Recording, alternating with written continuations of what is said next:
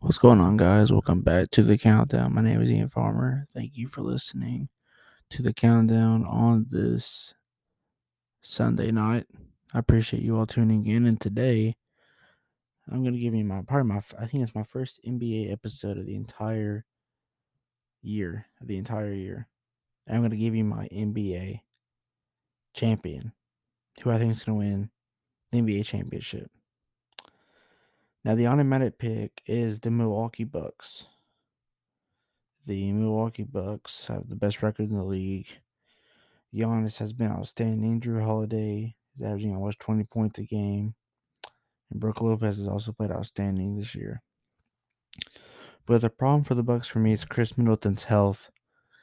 And we've seen how important Chris Middleton was during that championship run that they had back in 2021. And as heavy as the Bucks are going to be favored to win it, I don't think they're going to win it. Now, the other team people have their eyes on is Boston.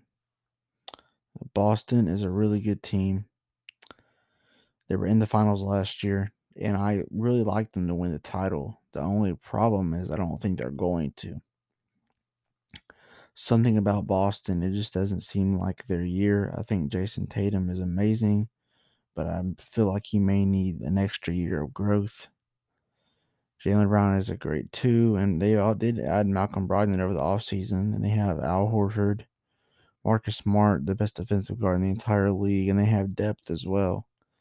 But my pick to win the NCAA, my pick to win the NBA championship is the Denver Nuggets. Jokic may get his third straight MVP. The Nuggets finally have Jokic, Jamal Murray, and Michael Porter Jr. all on the same team, and that is a very big deal. They're going to be the number one seed in the West for the first time.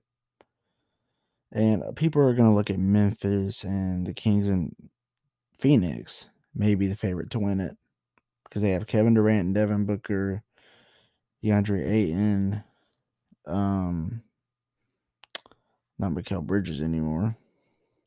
That's one thing I think it's really going to get the Suns is their depth, is their bench. They don't have the bench that they did. They got rid of Mikal Bridges and Cam Johnson.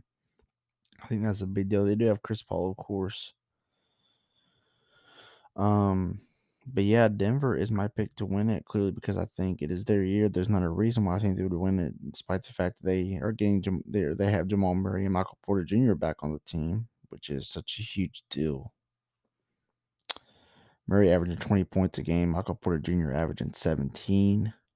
They have the depth, Kentavious Caldwell-Pope, Aaron Gordon. They got rid of Bones Highland. They have Bruce Brown. They have Jeff Green. They have Reggie Jackson. They have depth, and I think it is Denver's year. But guys, thank you for listening today. I know it was short. I'm going to give you all longer videos, but at least I'm back on the mic now, so that's a start. Love each and every one of you, and I'll see you all in the next one. Peace.